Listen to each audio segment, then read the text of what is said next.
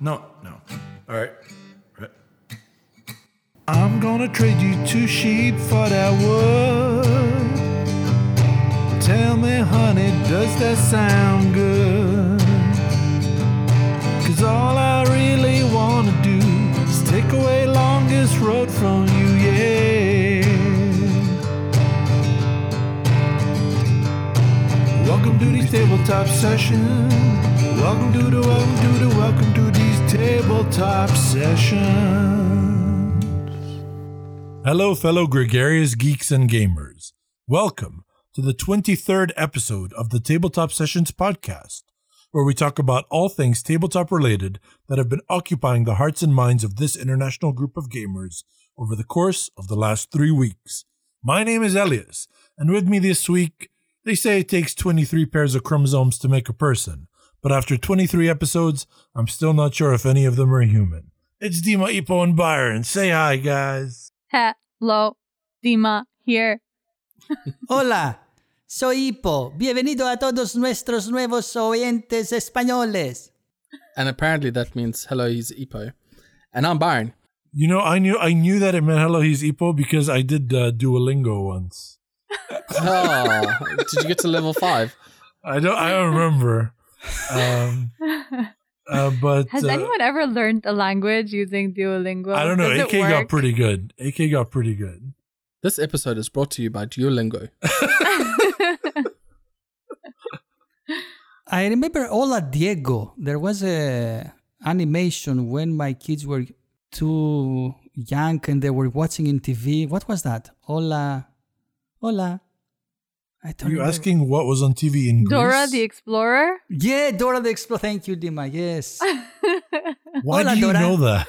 Hola, Diego. He has 2 daughters. Yeah, because if you have kids, you know a lot of shit. Yeah, we don't have kids. That's the point. And Swiper. Baby, I know all the Barney songs by heart. I'm a big baby. And I know Dora the Explorer from 22 Jump Street. Okay, so I'm going to kick us off tonight with a little bit of a news discussion. Woohoo! If you've been paying attention to the internet, which almost everyone has at the moment, Overdoing it a little. there's been quite a lot of interesting projects that have been out on Kickstarter recently. One of them that springs to mind is the deluxe edition of Clinic. What made this one so interesting is basically almost all the proceeds are going to charity. So the designer's like, you know what, every $10 a game makes, or 10 euros, that's going to a charity that's specifically studying biological agents. Nice. And it's not just that $10 are going. Of every $16, $10 is going to the Pasteur Institute and the Salk Institute, but the $6 is just going to production of the game. So there's a huge banner that says funds will not be taken from the proceeds of this campaign. So he's literally just doing it as a way of raising money and getting you a product, which is awesome. That's amazing. It's the COVID-19 Pandemic Clinic Deluxe Edition. When I first saw this title, Clinic Deluxe Edition, the COVID-19 Pandemic, I thought it was a money grab, if I'm going to be honest. And I was upset because Albin Viard is one of my favorite designers. Tramways is one of my favorite games. Everyone knows that. Even though you guys don't necessarily agree with me, you agree that I'm always championing that game.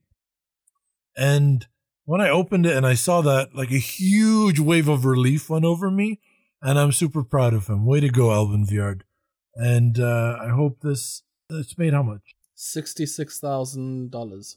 61,000 euros, yeah. And he was even trying to be sensitive about it. So he even offered for people to give options for other names. And people were actually saying, no, just this is a good name. Most people that I saw who commented said to keep it this name, and it's for a good cause. So I thought that was really nice. Like, he's not being attacked for using COVID-19. And of course, you have Ian O'Toole doing the art. So That's going to look good. as you should know by now, Ian O'Toole does some of our favorite art. So it's gonna look good. So this is just an expansion. But if you have Clinic, definitely get it. You can get Clinic on this Kickstarter. €115 option. Yeah. But you get a lot. You get the deluxe edition of Clinic. You also get the initial expansion of Clinic, which is the extension. And you get the COVID pandemic. So you're getting a game and 2 expansions, deluxe editions. I mean, considering like the new version of Lords of Vegas costs $100 for the base game, I'll take $100 for a game plus 2 expansions. So there's still 35 days at time of that we recorded this episode until the Kickstarter expires. So it'll probably still be out when we release this episode. So yeah, you should have about 28 days once this episode comes out. And that was the Clinic COVID-19 pandemic expansion. Speaking of other games that cost $100 or more, we have 2 on our list that seem to be competing for everyone's money, even though one is hands down winning. That would be Frosthaven versus Ankh. Oof. Can I just say that the new Ankh trailer is really good. It pumped me up. I really wanted to play the game after watching this trailer. And if you weren't sure that it's exactly the same game as Kemet, when you watch the trailer, you know that it's exactly the same game as Kemet. After playing Rising Sun and experiencing that specific combat mechanic, I'm curious to see what the combat mechanic's going to be in Ankh. And there's a lot of similarities, obviously the summoning and things like that, and obviously it's area control. But the trailer is awesome. Well done. I haven't watched the new trailer. I need to watch it. Way to do your due diligence, bro. I remember I saw the old one, and I was thinking this is bullshit. It was terrible. It was just random. There was no information in it. But this one, and because there's no narrator, it's sort of it's just dramatic music and then just phrases, I really liked it. It definitely impacted me. So you're saying that you like when videos don't have audio narration on top of it? Listen. Sorry. Are you saying that to your husband who is a voice over? I'm just saying that having an impactful voice makes a difference. I watched... No, I know what you're saying. I'm just not okay with what you're saying. I watched Frosthaven right after, and the voice wasn't as dramatic. What he was saying was dramatic, but all right, his voice wasn't as I'm about to redo the Frosthaven powerful. one. Check it out. Okay. Check it out. Welcome to Frosthaven, the land of blizzards and shit. See, that I could go for. The person in Frosthaven has a very kiddish voice. So it wasn't Yeah. Anyway, back to the matter at hand. I just wanted to say that Dima just sold me into watching a 5-minute, I guess, video of something I have no intention to buy. Let's talk again after you watch it, Ipo. I'm sure you'll change your mind. Dima's out here selling the video, not the game. No, but it makes you want to play the game. Does it? At least try it. Yeah. I watched it and I was like, this is a great ad for Kemet. It makes you feel like you'll have an epic experience playing the game. Let's see. I'll let you know in the next episode. So here's my question to you guys and to the listeners. If you only had $100 to spare, which one would you get? Should they not maybe run the campaign separately? It's not even a question. Frosthaven's the superior game. And I'll tell you why. Because you get more game for the same amount of money with a much more critically acclaimed... Look, I liked Blood Rage, and I thought Rising Sun was fine. I thought the battle system was brilliant, as Dima said, but the game itself was too long for what it offered. I could fit a GMT game in the time it took to play Rising Sun. The problem with this game, again, is it follows the same sort of system. And when you go through the description of the campaign, literally 9 out of 10 stuff that they talk about is just the fucking components, which, that's how Simon sells their games. Fine. And if that's what you're into, what you want is minis, then 100% Ankh is your game because the minis are gorgeous. But Frosthaven is based on the same system as Gloomhaven. Gloomhaven is proven. Gloomhaven is not just proven with people who love adventure games. It's proven with people like me who don't give a shit about the theme of a game. And I adored Gloomhaven. And it's in the snow. It's Gloomhaven in the snow. Everything is better in the snow. For example, Yogi Bear 3D wasn't very good, but The Revenant was great. Both of them have bears.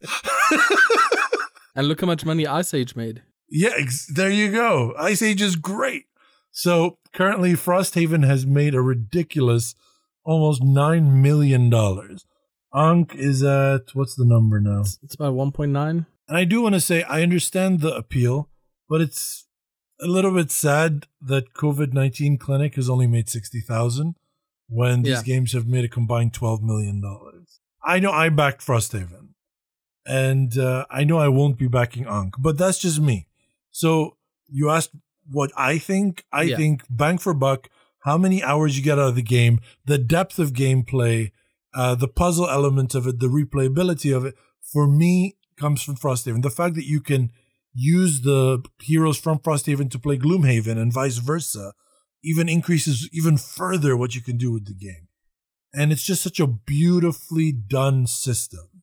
So if Blood Rage and Rising Sun are two of your favorite games, then of course it's Ankh. But if you're asking me, Frosthaven has a certain thing that I feel like the other games, Blood Rage, Rising Sun, and now Ankh probably, don't have that X factor for me that makes them come back to the table. They're just kind of good games. You can't really compare them because those aren't expedition games. No, he just asked me to compare them.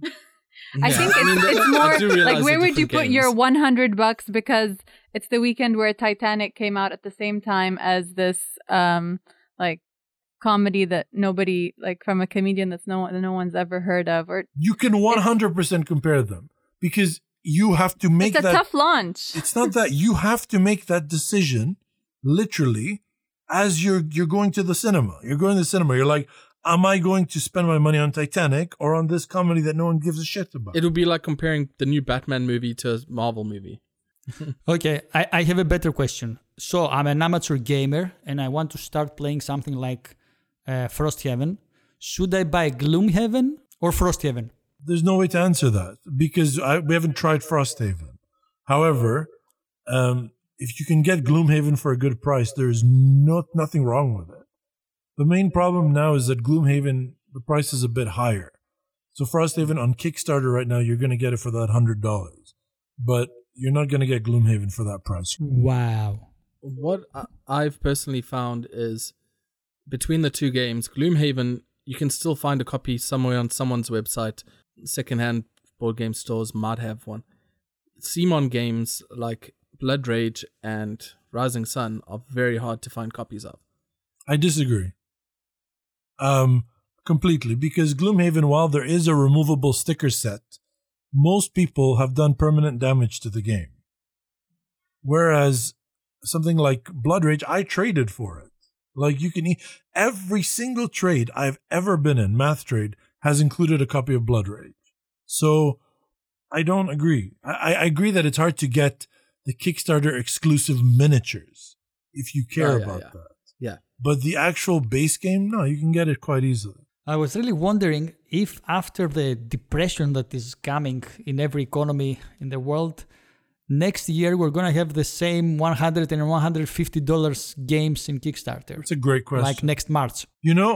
On that topic, and also on the topic of Ankh being Kemet, on May 26th this year, Marigot is releasing Kemet Blood and Sand, which is the same game. It's a new edition. So, and it's probably going to cost $100 or $150. And so you're just like, it's marketing. Yeah. Two games. It's the popular trio, like trilogy, and people are completionists. So no, Kemet has nothing to do with Ankh. In terms of Ankh, people are getting it to complete the trilogy. And also because they love the other two games. Yeah. But I'm saying, like, from the part of Metago, is this really the best time to release your game? I mean, a month after Ankh has come out from Simon, and made $2 million even going up against Frosthaven. How much are you going to make? I don't know. Maybe they'll make a lot. What I do like generally about CMON games is, like you mentioned earlier, they're always tradable. Very true. So if you get tired of the game, you know you can always find someone that wants Blood Rage or wants Rising Sun or probably will want Ankh. True. Might not always get someone that will want Gloomhaven or Frosthaven. You're right, but I don't buy games based on their tradability. I buy games based on how much I want to play them.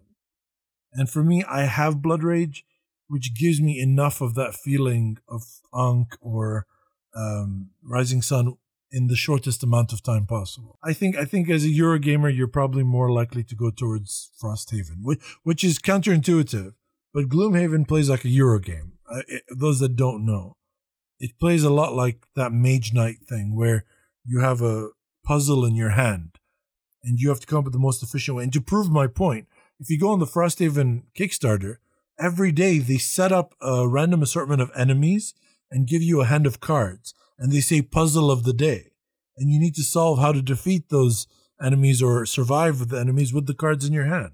So it's essentially a puzzle game where every hand is a new puzzle. That's cool. Cool. Well, speaking of expedition games, this is something appealing to play during quarantine, especially if you have someone to play it with. We've been playing Aeon's End lately, The New Age, designed by Kevin Riley, published by Action Phase Games in 2019, and art by Gong Studios. The art is really, really nice. Basically, it's a deck building / combat / adventure game. Adventure in the sense of story, not so much pieces on a board where you move and conquer monsters. But the story is you're breach mages trying to defeat the Nameless and rescue a crew of breach mages that set out on a mission and never returned. Okay? So you need to help your buddies out. Sorry, as you know, what's a breach mage? It's a like a cooler mage, but cooler. It's a badass mage, okay? A breach mage So when is, an animal is giving birth, it's called breaching. well, yeah, it's kind of that. So as a mage, you don't have inherent magical powers, but you are opening breaches from other dimensions in which you're able to call in spells and magics that you can use to defeat your enemy. Do they come out head first from the other dimensions? They do. Like Jim Carrey coming out of that rhino. Okay, so back to the game. Basically, there are 10 battles in the game that you go through as part of the story. And it's deck building, but the key thing is that you don't shuffle your deck. So you draw 5 cards, you play them, and then you select the order that you discard them in. And then once your draw deck is empty, you just flip over your discard. Sorry, when you say 10 battles, is it a campaign or is it just one game, 10 battles? It is a campaign game, right? No. Okay, No. so it's called an expedition game. So the idea is the game comes initially with a bunch of unlocked things, like locked things, like a legacy game. So you're going to go through the 10 missions to unlock everything. But once you've unlocked everything, it becomes just a deck building game. So it becomes like Dominion, where the 9 decks of cards you can buy from the market, they can be randomized every time. When you first start your first game, there's only 9 market cards you can buy from. But every time we've killed a person, we get 3 or 4 new sets of cards, which we then integrate into the market. So at the end of it, you can play it infinitely. There's no like lifespan of the game. It's like a regular deck building game. But after you play the first 10 games, you would have unlocked everything in the game. Oh, nice. That's a very nice idea. Yeah, it's really nice because you don't see the different like nemesis that you're battling throughout the game. You have the first one, and only after you defeat that one, then you unlock other cards that you can add to your library. You unlock the next nemesis that you're going to battle. And it's easier to learn the game, I guess. Okay, so the basic actions of the game are the same, but then every time you bring out a nemesis, that nemesis acts differently, plays differently, and then you have to respond in a different way. So you can't always play the same strategy of being really strong or going for just a lot of energy and doing spells. So it depends on who you're fighting. So that aspect is really fun. For me, the best part of the game that makes it different from regular deck building games like Star Realms, where you have to build up and defeat the big spaceship, or Mage Knight, where you move and build your deck and get stronger and defeat monsters. In this one, it starts by giving you like a little story. And then after you defeat that monster, if you win, you can unlock the next cards and continue reading the story. So it's just enough story to make you feel like it's an adventure, you know, that you're not just a theme psycher. It's yeah. It's a lot of fun, and the art is great. The only con for me would be that after we defeat these 10 monsters and the story's done, I don't know how likely it is for me to keep playing the game or keep being, Yeah, but at that point, you've played at minimum 10 games. Because it's like Pandemic Legacy in the sense that if you lose a game, you can play that monster a second time. And then if you lose a second time, you proceed on the story. You still already got between 10 to 20 plays out of the game.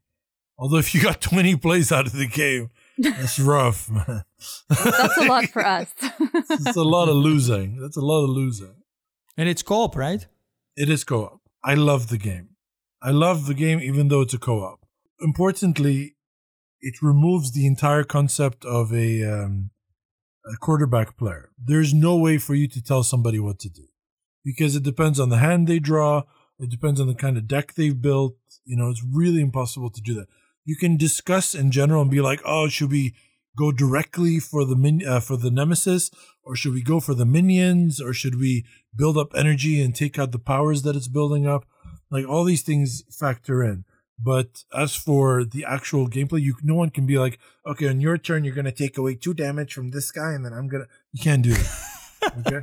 I want to say that Spirit Island has the same aspect. And we liked it for this. That's true. The other thing that I love is most co-op games, Pandemic and the like, they sort of tell you are all working towards a common goal. This is your common goal. Now go do it. So you're all kind of working within, yes, they're in the same world and you can tell each other what to do and everything, but most of what you're doing is just you affecting the board. That might help an opponent, teammate, or it might not help a teammate. But that's usually the extent of how much you can help each other. In this game, your card play literally can help your teammate. So you can play certain cards that will actually say, okay, for example, Dima's girl, she had the ability to turn relics into much more powerful cards. But to do that, she had to build up her charge. And I was buying a lot of energy stuff, gems.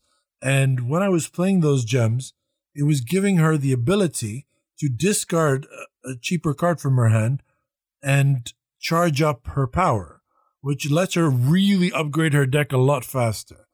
Or for example, because I was playing the energy game and I was handling almost all the power threats that came out, Dima placed a certain relic onto my breaches, which meant every time I cast from those breaches, I gained an energy to my pool. So it was a lot of Byron thinks breaches is funny. Did you have a lot of stuff in your breaches? The best thing for me about this game is how much your actions can impact and directly help your teammates. It's not something that's inferred or, oh, I softened him up for you, or, oh, I came and built a thing here which you used 3 turns later. No, it's literally like, I'm playing this card, you're going to get a charge. So there's a lot of, actual support actions you can do, which I loved.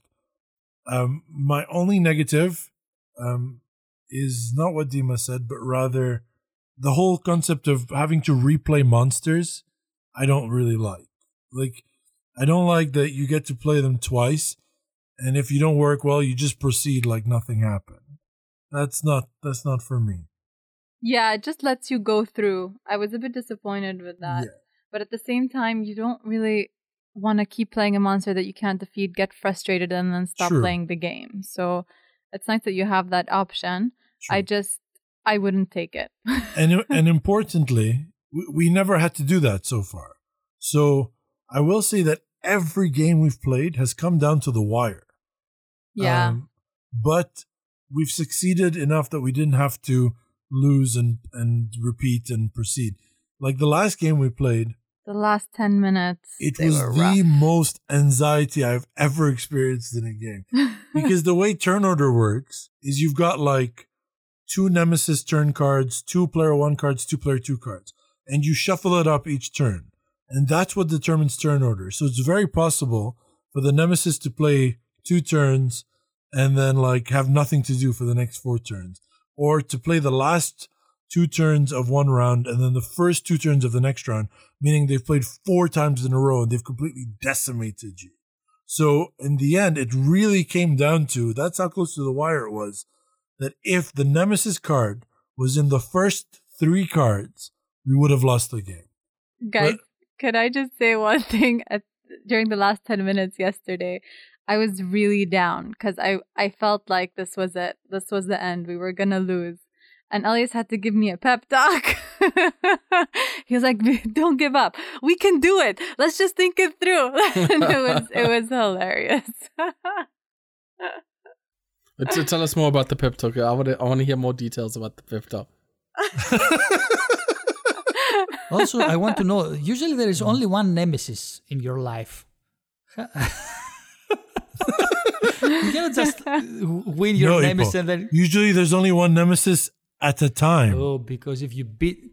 So my question with Aeon's End is, because you guys are both pretty seasoned gamers, you played a wide spectrum of games. How long did it take you guys to play? And was it good with 2 or should it have been more? About 2 hours. It takes between 90 minutes to 2 hours per game. Yeah, per battle. Yeah. And we were talking about it this morning, about if we were 4 players. And the only difference is that in each round, like Elias said, the Nemesis gets to play twice, I get to play twice, Elias gets to play twice. So you really feel like you have another chance. Like even if you can't complete whatever plan you had, you have a second turn to do it. If we were 4 players, the Nemesis would play twice and then each player would play once. So I feel like it just, you'll play less. It'll be more watching other people play their turns. But I like 2 players. I felt like it was a good number.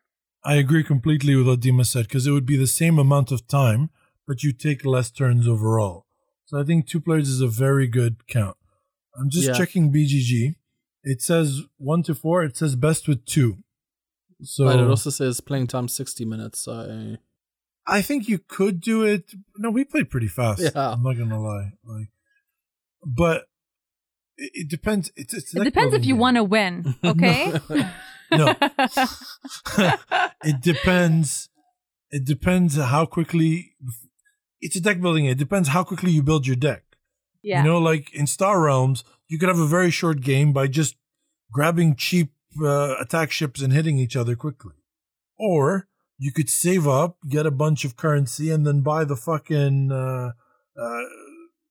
Federation mothership. Yeah, we were both doing slow growth. Yeah, so that's why probably. In general, my style is the slower growth in these But these then in the games. end, it was a massacre. It wasn't a massacre. We barely made survived. Let's But say we killed if it. the Nemesis had one more turn, it We'd would be have dead. killed us and Gravehold, which we were trying to protect. So Yeah. it was pretty rough. It was pretty And that was Aeon's End, The New Age. Moving on to trains. Speaking Enough of this breach mages. speaking of nemesis, with you playing so much stuff by your breaches, or did you find that they were getting a bit like congested or a bit constricted? My breaches were filled up Okay, towards good. the end. So, guys, the last week, I remember to play again a game that I was playing a lot last year, and that game is Russian Railroads. Russian Railroads, for the people that don't know the game, actually, the designer was trying to make an 18xx game. I remember that story. And he failed miserably because this is not a heavy economic game. This is a Euro game. It's actually a worker placement. The reason we were playing it a lot is because we were playing it in Board Game Arena, and nowadays this is the only way to play and enjoy a game, since you don't have your friends' companionship to play a game live. So I wanted to say a few words about the game. This is a game where you advance your you have three different rail tracks, and you are building these rail tracks. This is rail tracks, of course, in Russia. That's why it's Russian Railroads.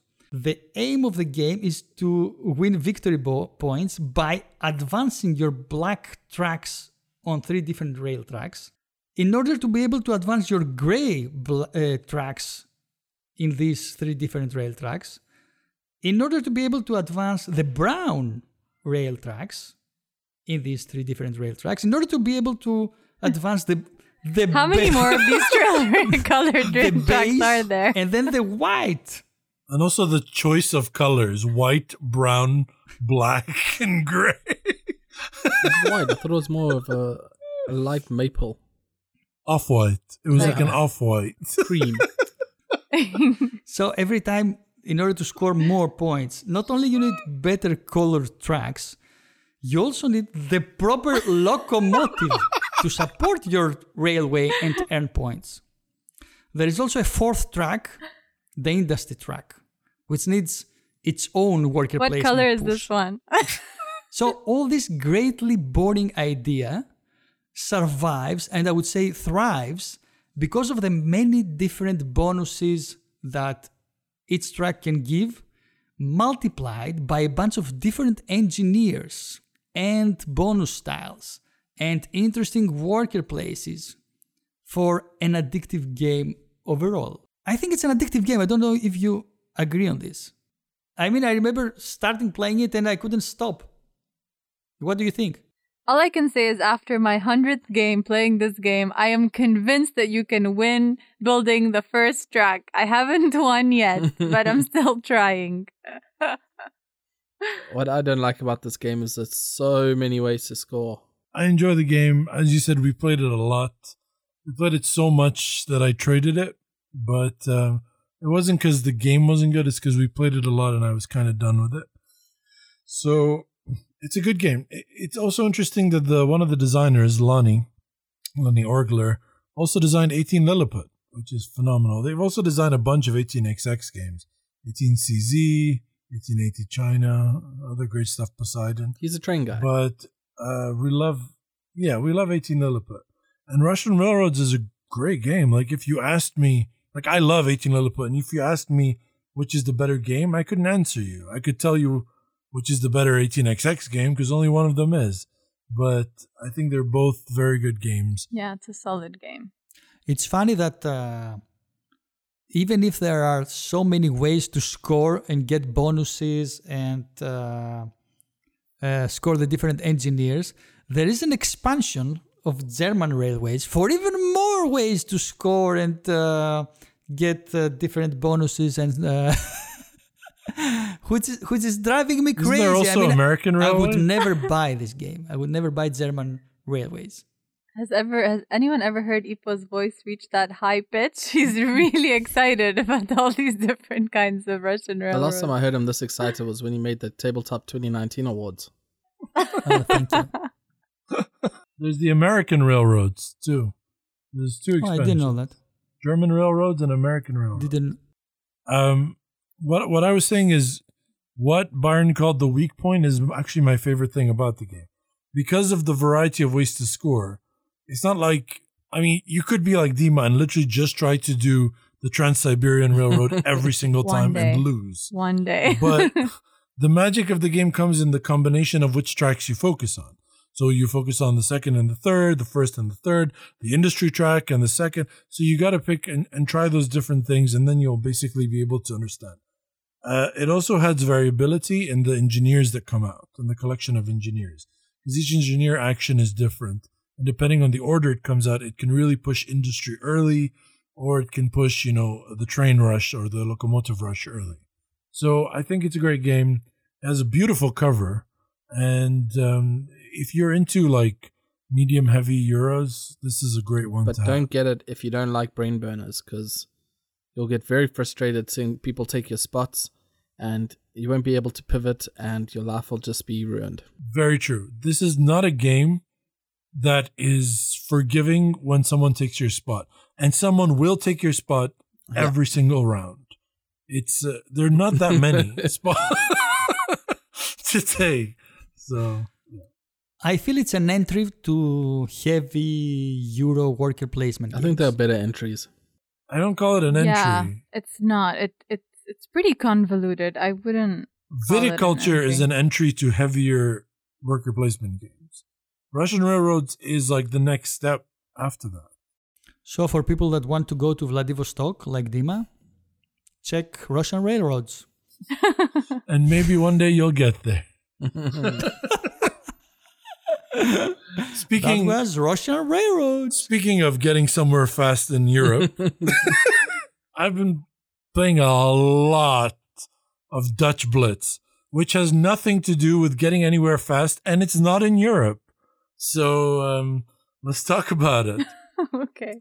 Basically, Dutch Blitz is a game designed by Werner Ernst George Muller in 1960.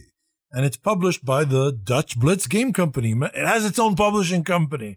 Before Kickstarter, dog. Okay. So it's a super simple game. It's super cheap. You can buy it for under $10. And if you know Solitaire, you already know most of the rules in this game. But it's nothing to do with Solitaire. So the basic rules of placement of cards follow Solitaire. But what you actually in this card is actually comes with 4 decks. You can get an expansion where you can get up to 8 decks. So each of these 4 decks is identical. It's got 4 different colors of cards from 1 to 10. So 40 cards, green, orange, blue, and yellow. And each one has 1 to 10. 2 of them have a male Dutch Pennsylvania boy suit, and 2 of them has a female Dutch Pennsylvania girl suit. So there's 2 suits, 4 colors, and each one goes 1 to 10. Each person gets 1 of the decks.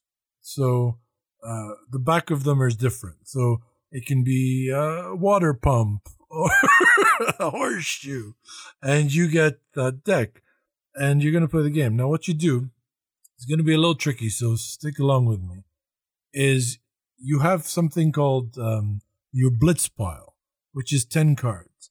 And this is a real-time game where you and your opponents, between 1 to 3 other people, are going to be playing as fast as possible to get through the blitz pile. As soon as you finish your blitz pile, you all blitz, and everybody stops. And then you score. Now, how do you get through your blitz pile?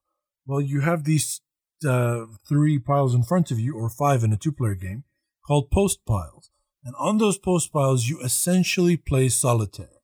So you have to go boy suit to girl suit, boy suit to girl suit, and you have to be able to get through your deck and organize your deck enough to play out the blitz cards. Then in the center, you have these things called Dutch piles, where every time you say you get a green 1, you put it in the center, or an orange 1, or a blue 1, or a yellow 1. You put it in the center. And then from your post pile and your blitz pile and your hand, you can take the next number ascending and put that in the center. So 1 yellow, 2 yellow goes in that, 3 yellow goes in that, 4 yellow goes in that. So you're scoring those in the center. Now, once somebody finishes their blitz pile and yells, blitz, everyone stops. You gather all the Dutch pile decks together, which are the ones that went ascending from 1 to 10. You flip it over and you count based on the different backs, because everyone has a different back that's their deck. You count how many points they got. So if I had 8 cards in the center that's 8 points. If I had 17 cards in the center, that's 17 points. The trick is, you also lose 2 points for every card you still have left in your blitz pile. I just taught you the entire game. So, you're building the decks in the center, and you're trying to complete your blitz pile. So it's that combination of, yes, I want to place as many cards as I can in the center, but I really need to get through this blitz pile because every single one of those is minus 2 points. It's a lot of fun. 2 players is just like, you knock it out in 5 minutes. All right, let's play again. You knock it out again. The great part is super addictive. You can play many games back to back. It's simple enough that my 8-year-old nephew, we managed to teach him, Dima managed to teach him how to play the game, and he was playing it properly, a little slow, but properly. But at the same time, it's super competitive. So when my nephew wasn't there over Christmas, my sister would come sit down and be like, let's play Dutch Blitz. And it would just be me and her, and we'd knock out 2-3 games of Dutch Blitz. It's also is there any website where we can play it online? It would be really hard to play online because it's a speed game. So, yeah. So, another thing is it's cheap. So, you can get it for less than $10. I would recommend this game for like family game nights or couple game nights if you don't want to play anything heavy. It's also very easy to learn because if you know solitaire, you understand the bulk of the game. You just have to learn about the different kinds of piles. The Dutch piles, the wood piles, the blitz pile, and the wood pile. But the actual gameplay is solitaire. And now, have you guys ever played Speed? So you start with 2 cards in the middle. It's just 1 against 1. You each open 2 cards in the middle, and then you have to place your cards in the middle in ascending order as fast as you can to finish your hand. So in Dutch Blitz, that makes a huge difference. So if me and Elias both have like a 9, yellow 9 that we want to place in the middle, whoever places it first will be able to get through their deck faster. And the other person will have to wait for another yellow pile in the middle to reach 8 for them to then place the 9. Yeah, you can lock someone out You badly. can really get stuck if you're not fast enough. Yeah, you can really lock someone out hard. Like, you could fuck someone really badly in this game. What I didn't like about... Sounds like a wonderful, good game. It is a wonderful, good game.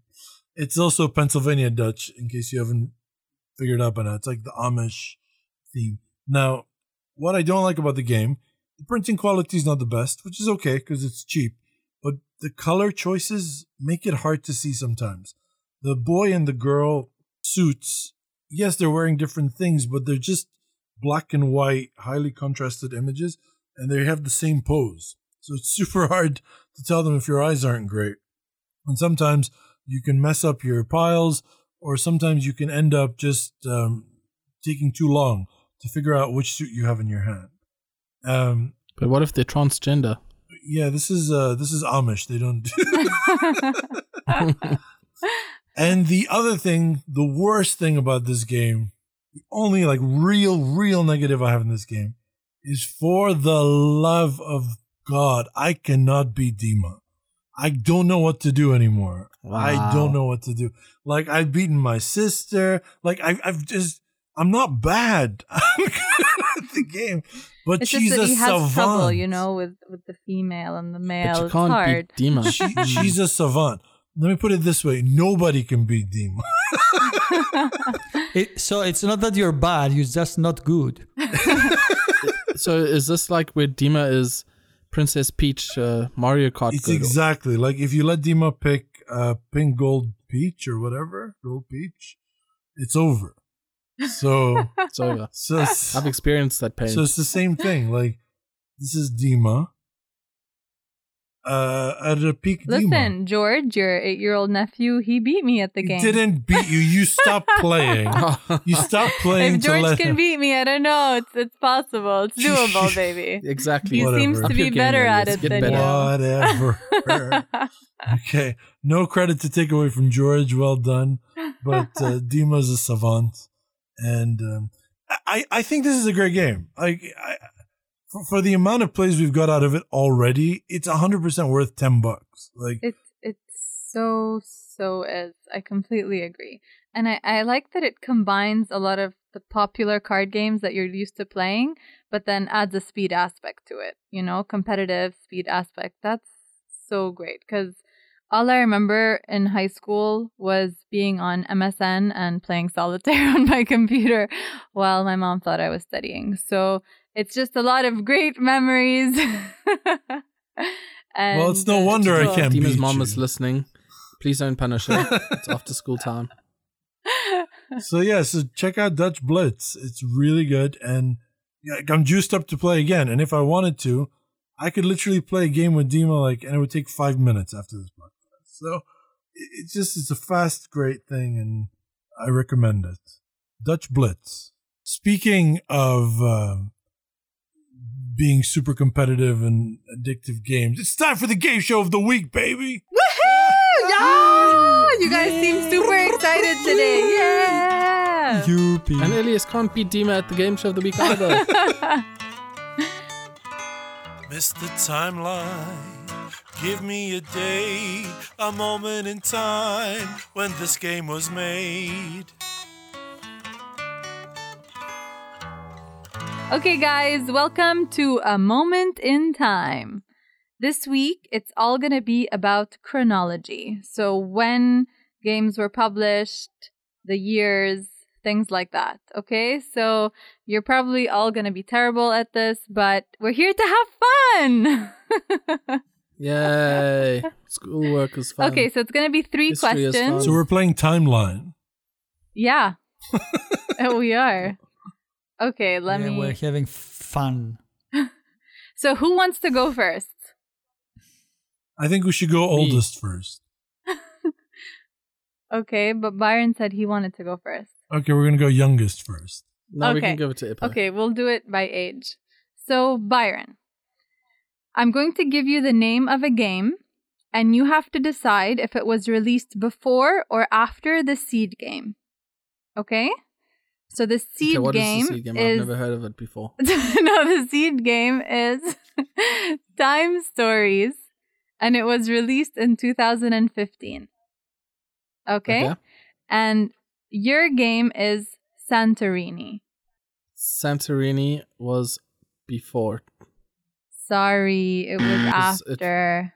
Because Kickstarter could make things delayed. But Time Stories is a game about time travel. So was it really before? Yeah, exactly. Moving on. And when was the Kickstarter for Santorini? Because that's really when it was released. Oh. And Okay, I know Byron? Santorini since I was a child, so maybe. And the town of Santorini has existed for And centuries. when Ipo was a child, was before they built Santorini. So that's a long time. Listen, I'm using the same source for all these dates, and that is BGG. Okay? BGG is subjective, Okay, Elias, you're next. of course. So the seed game is Time Stories, and your game is Splendor. Before.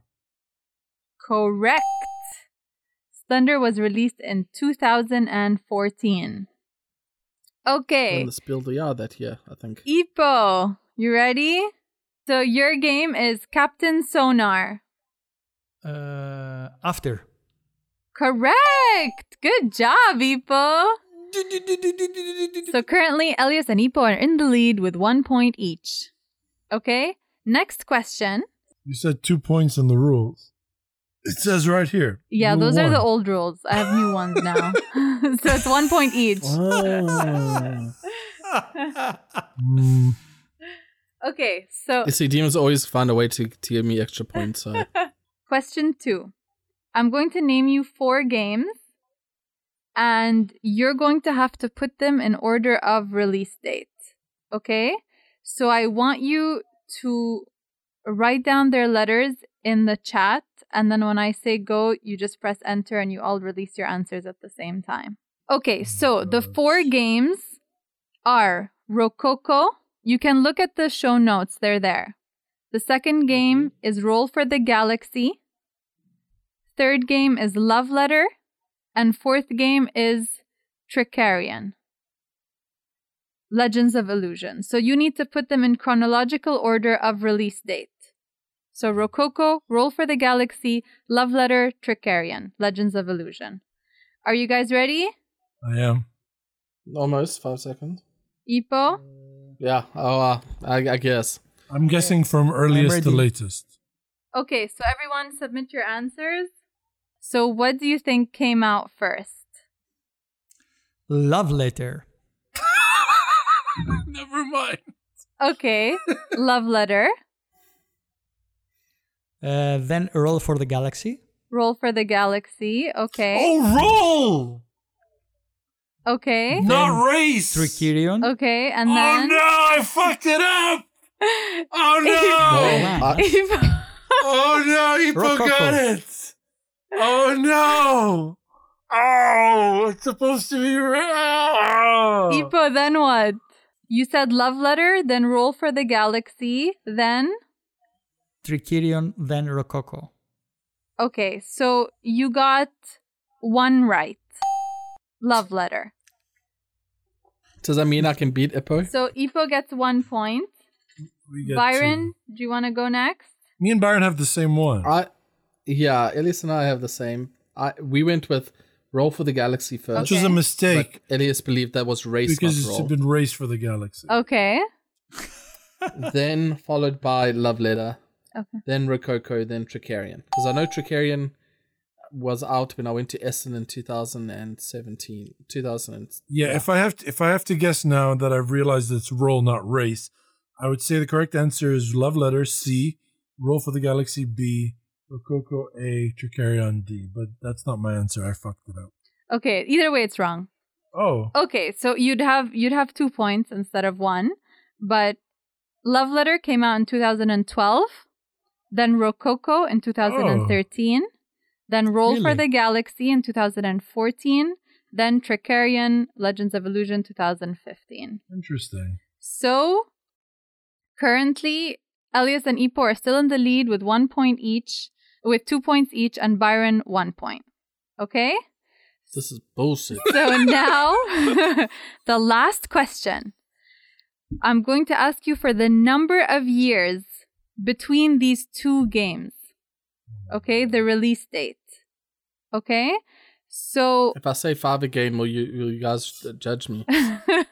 no. So you need to be the closest without going over.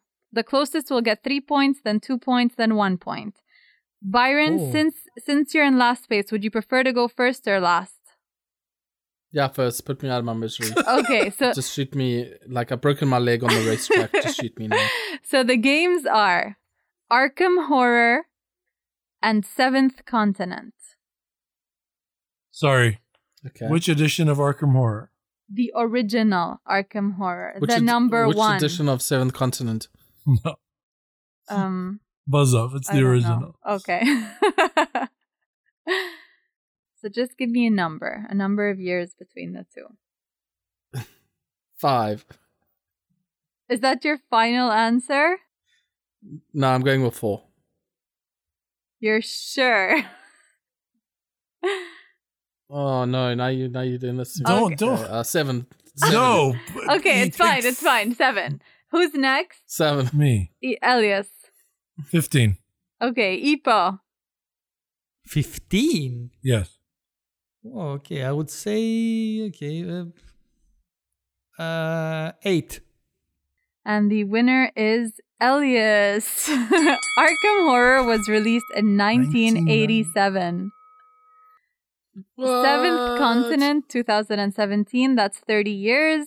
Yeah, that's So, just what I guess. Elias was the closest with 3 points, then Ipo with 2. I knew and it was Byron about, with I thought it was about 20 years, but I was afraid to go 20 and it ended up being like 19 or 18 years. So Elias wins the game with 5 points. Ipo Yeah, with well done. 4 The most and Byron predictable with turn 2. of The the best. day. Elias has won. You're the smartest, bestest. And that was a moment in time. When I win, nobody's happy for me. When Byron wins, I like. I called you the smartest, bestest person in the world. Oh man, Byron, do you hear that? I do. It sounds like dial-up. It sounds like someone's learning Morse code. It's a printer in Ipo's room. What? That's what Ipo's printer. It's Greek Morse code. I actually think Ipo is a spy, and he's busy learning Morse code in the Oh background. my god, wouldn't it be amazing if Greek Morse code was actually Zorba the Greek? They've been spreading propaganda for all these years and we never noticed. It's time for the Hippocratic Corner!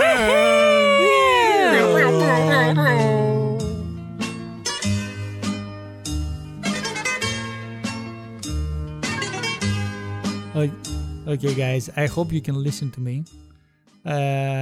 This is another Hippocratic Corner. And this time, because of the coronavirus, you're really cornered and you cannot go anywhere and avoid this Hippocratic Corner. And the discussion topic, which is appropriate for the times we are experiencing. So the discussion topic tonight is tips for having a successful online game night. With your friends. They don't have to be your friends. Oh. They don't have to be your friends. Your enemies. Yeah. They can be people. They can be people you hate. I'm not gonna say who. I mean, but at least one I play person board that games comes every on our Tuesday Zoom night chat. with this Ghanaian guy, and I really don't like There him. you go. Is the online That was board gonna be my joke. online game night So in with this- video, with no video? Because we can always Okay, do exactly. online In games. this Hippocratic Corner, I would like you to share your experience and what would you suggest to our listeners on how to make a successful online game night. Ipo, stop trying to be fancy. We all have the same bloody experience. We play the same game night. Number one, snacks. Bring your own snacks. It's definitely not the You're same not getting experience. from anyone else. Okay. As promised, in the last episode when we came up with the idea of doing game nights with our original crew, the Tabletop Session Society, over Zoom and playing on BGA, we've done it 3 times already. And the 4th one is in 2 days. So Thrice. it's very successful. It's been getting better and better. I think the first one was a little rough, but we've been doing a better and better job. So what we do is we pop up Zoom, like 12, 13 people log on, and then we just play games online, and it's great. So I had a few tips, but why don't we get started with Ipo? You wanna suggest a few things? I just wanted to say that I have played with other people too. Not Get only the this fuck Tuesday, and I I'm made shaking my head. wish. My wish came true when I played with for a 4-player game. Okay, to be honest, I wish it was Terra Mystica, but it was Sushi Go. We always play in Board Game Arena. We use Zoom and sometimes Microsoft Team. And I wanted to say that playing in a 4-player game, you can play a heavy Euro and enjoy it, which is one thing that you cannot do while playing in a Tuesday night with another 10 or 12 people hanging around. And imagine that if you want to play a 4-player game and there are 12 people in the same Zoom room. Or you can do what Ipo does. He creates a game for 4 players, and then while we're playing that game, he puts the whole Zoom conversation on mute, and then we realize halfway through that he's just playing a game and not interacting with anyone.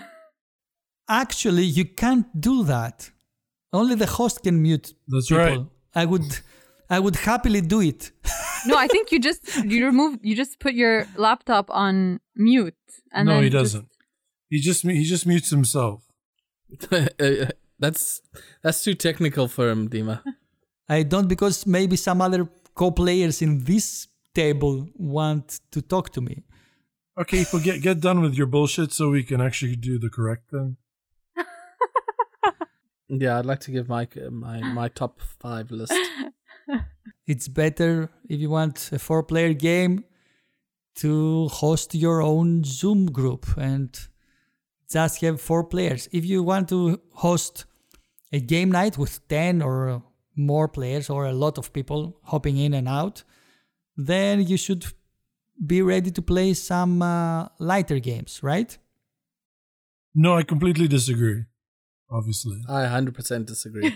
I think if you're like Ipo and you think that the point of these game nights is to play on Board Game Arena, you're completely missing the point. If you want to not talk to people and just play Terra Mystica, just go join a fucking real-time game. If people disagree with you, on they're BGA. not missing the point. The point of these is not to do what you usually do on Board Game Arena. The point of this is to hang out with people that are stuck at home during this COVID-19 thing. People are stuck at home. They want to talk. They want to be in a larger group.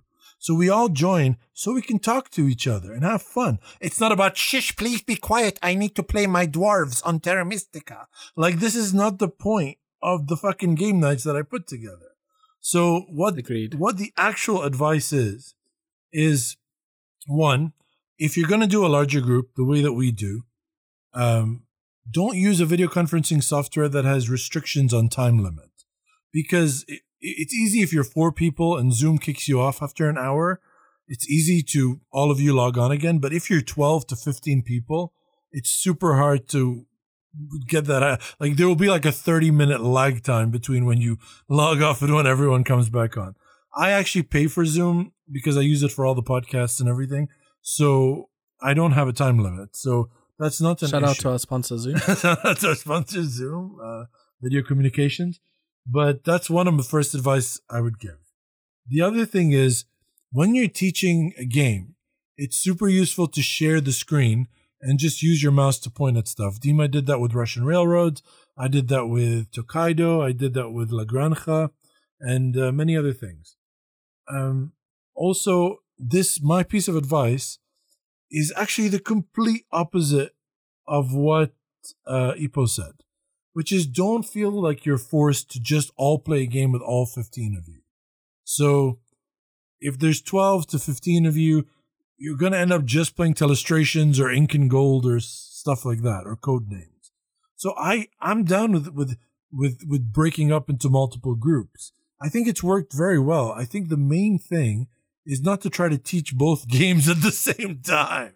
So like 4 of us can hang out, and then the other 4 can learn Russian Railroads. We just make jokes and bother the person teaching the entire time. And then when they're done and they start their game, we start teaching La Granja. And like, it's fun. You feel like you're in a group of large people. What do you think, Dima? Do you think that it's better, like Ipo said, to isolate yourself again, even though you're already in isolation? I just feel like when we're a lot of people and there's chaos, it reminds me of the actual weekly game nights we used to have. So in the beginning, the last time we did it last Tuesday, I felt like it was good because people were getting the hang of it. Like at the beginning, we tried to play games that are very inclusive, so that take up to 8-10 people. Ink and Gold, Telestrations, all that stuff. We tried Spyfall. And then once we have a good number of people and people are ready to start playing, we start splitting up into groups of 4 or 5 and then explain the games if it needs to be explained. And then the nicest part is sharing the link to these games. So after I explained Russian Railroads and you guys were being extremely interruptive, once we started playing, you guys started explaining La Granja. And the nice thing is, like, when you guys started playing, I opened the link to your game and I was watching it in parallel to playing our game and listening to your conversations, and we were talking. It's just, I enjoy the chaos. Some people might find it a bit overwhelming, but well, that's why you're delaying to play your turn. Because I'm distracted. It's like a real. I thought it was because she was sleeping. I'm on camera, Byron. It's like a real game night. When you have 10 to 12 people, 15 people, it really feels like game night. I mean, have you ever tried teaching a game at our house during game night? Like, you can't do it without being interrupted 17 times. And you can't even hear the sound of your own voice when you're explaining. Yeah, if Ricardo's teaching a game, forget about it. Like, you have to wait for him to finish because he'll just keep talking really loud in the way that he teaches. And then you can't do anything. Byron, what do you think? I agree. I have my own list, though, that's a bit different from all of your guys's. If you have a minute or two, I'd like to go through it with you guys. Go for it. Number 1, the setup. Bring your own snacks because you're not getting them. Can't share snacks digitally. Number 2, internet connection. If that stuff is jumping, you ain't going to have a good time playing or talking to your friends. Shout out to Kevin. Say a conversation. Kevin, can you hear me? And get nothing back. It's very frustrating for everyone else. It's probably equally frustrating for you. Get that shit seen to. I thought we were calling him Dada. Yeah, Big Dada. Number 3, make sure wherever you're recording has your shit tidied up. You know, like people are seeing your house, your living room, wherever. Clean up, Put on maybe get a vase with some flowers behind you, a candle. People will like that. It's the little details. When you're playing, have fun. Don't be like, oh, there's 23 of us. I guess we all better play code names now because what else are we going to do with 23 people? Ipo. Well, we could try talking to each other, which was the whole point of it. Or we could just, ignore each other and play our online Euro games. Yeah. And just click trains around tracks. I don't even know what number I'm on anymore. Number 5. That was 4, yeah. Don't have your TV or cell phone on in the background. Everyone can printer. hear Spanish news. Everyone can hear that you like J-pop. We're not interested. We're here to play games. Okay, get serious. First of all, that was amazing. Also, you just reminded me, if you decide to share your screen, maybe close those WhatsApps. minimize your WhatsApp web. Yeah, Dima started chatting in the middle of it. I totally forgot that because I was done She was teaching Russian railroads. She switched over to her WhatsApp and started messaging her friends. And we're like, Okay. And those are all my top tips. That was amazing. Awesome. Thank you. Great. So I mean, I guess it depends on the kind of person you are, right? Like what Ipo's talking about, I feel like you could get the same experience just playing a real-time game online. He doesn't want to hang out and talk. He wants to talk about the game. That's what he wants to talk about, which isn't fun. No, he wants to talk He wants to talk with the people playing the game with him. About the game. How many times? Because otherwise, no. what's the issue? Okay, Elias, it's your turn. Oh, you went there. Oh, good job. Oh, you scored a lot of points. Okay. You're all of you are wrong. I want to hang around with other people and play a game and talk at the same time, but I don't want other people to discuss about their game in my connection. Okay, but Ipo, let me ask you this. In my connection. When we're in my direction, talk about when we're playing at my house on a regular game night, and there's 3 games happening at the same time, can you not hear people talking? If we had Ricardo and Kevin, the neighbors would hear people talking. The point is, the whole point of this idea that we came up with was to spend time with a big group. If what you want is to find 3 other people to play a Saturn Euro game with, then you can just do that on your own schedule. You just be like, hey, Elias, are you free? Cool. Dima, are you free? Cool. Byron, you free? All right, sent you a link. Let's play that. But the get together, the talking shit, you're talking your own thing, and then Kevin says something that you didn't expect to hear. You didn't even know he was listening to your conversation. That's what makes game night fun. And if your idea of game night is just to focus on the game in front of you. Why do you use that accent? Because I feel like he's a Nazi. Like, I feel like it's such a Nazi thing to do. I'm sorry, please do not speak while I am playing my Euro game. You know, don't use my internet line. Don't speak on my connection. Like, go fuck yourself. How about that? Go find your own fucking friends to play with. This is exactly what I didn't say. I said I want to hang around with other people and talk, even with 10 people. I just don't want other people I don't want to listen to other people talking about their game. Yes, you and your fellow Aryans want to talk about being Poland. Nazis.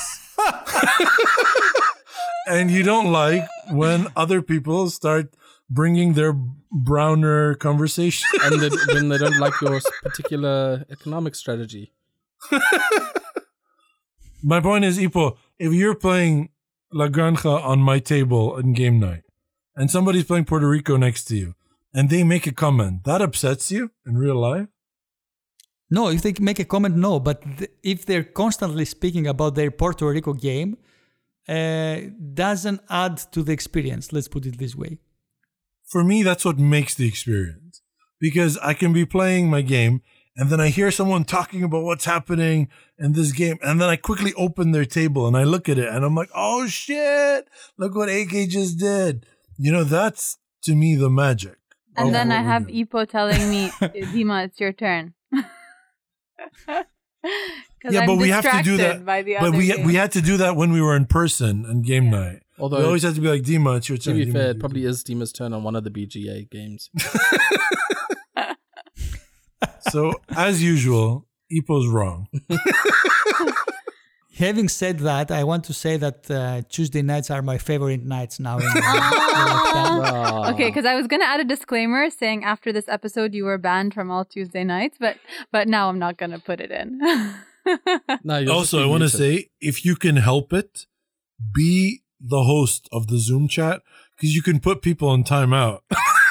It's so mean. It's like... It's so good. If someone makes a bad joke, I put them in the waiting room for 30 seconds. And this is the reason that Elias is doing the Nazi voice. That's true. I'm not a Nazi. I'm a fascist. Democracy. I'm a fascist, not a Nazi. I can't be a Nazi. I don't pass the Aryan test. So... Oh, neither did Hitler. Yeah. Oh. We're not doing shots fired for Hitler. Right. If you're offended, please write to us. At Elias@noprinciples. Okay, I think we exhausted the issue. So, our listeners, please let us know your tips for having a successful online game night. Not like the one that it was described by on our Twitter account at TT Sessions QA, or over at our BGG guild that it's now alive and kicking. Both of these links will be in the episode description. That's right. And we'll have a specific discussion topic open specifically for this. So that actually is great. Let's all get together and create like the agreed upon perfect way to host a game night online. And also, you're allowed to argue for Ipo, but only on the BGG Guild, as I've said before. But you will be judged on social media. You'll be immediately blocked. We'll create a separate Zoom room for you and Ipo to talk about it. If you argue in favor of me, you might end up in a camp. Yeah, you might end up in timeout if you disagree with Elias. Yeah, I might put you in a waiting room, but it's a comfy waiting room, and we don't kill your relatives. It's a waiting camp. We don't kill anyone, Ipo, and it's 30 seconds of further social isolation. Okay? I've agreed to dictator. I will not agree to... All right, whatever. So that brings us to the end of this tabletop session. Thank you so much for listening. Please check out our very active Instagram account at Tabletop Sessions. Actually, if you haven't listened to the last episode, we just posted all the awards from the last episode on our social media. It was great. Matt Leacock answered us, and it was the best thing of my life ever. So you can reach us through Twitter at TT Sessions QA, or you can join the conversation at our Board Game Geek Guild. And you can find the link to all of these in the episode description. If you could, please take a few minutes to rate us on iTunes or on Apple Podcasts, or rate us through your Android podcast app of choice. It makes a huge difference in our ratings and our viewership, and it's the best thing that you can do to help push and support the podcast. We'll be back in 3 weeks, and until then, to quote one of my favorite writers, God damn it, you've got to be kind. Say bye, guys. Bye, guys. Bye-bye, guys. Goodbye. Adios, mis amigos. Adios. Mis amigos. Mi amigos. Arrivederci. It's Italian. Mi amigos? I don't know if it's mis amigos. I checked It's on miss it. if you're talking to a lady. I don't know. I did Duolingo for like a week. So good to me. Yeah, that's a Duolingo for you. And this episode is brought to you by Duolingo. I still think Breaches is funny though. I don't know what I was talking about. All right, so Talking about breaches. She was putting stuff on your breeches. Seth, my,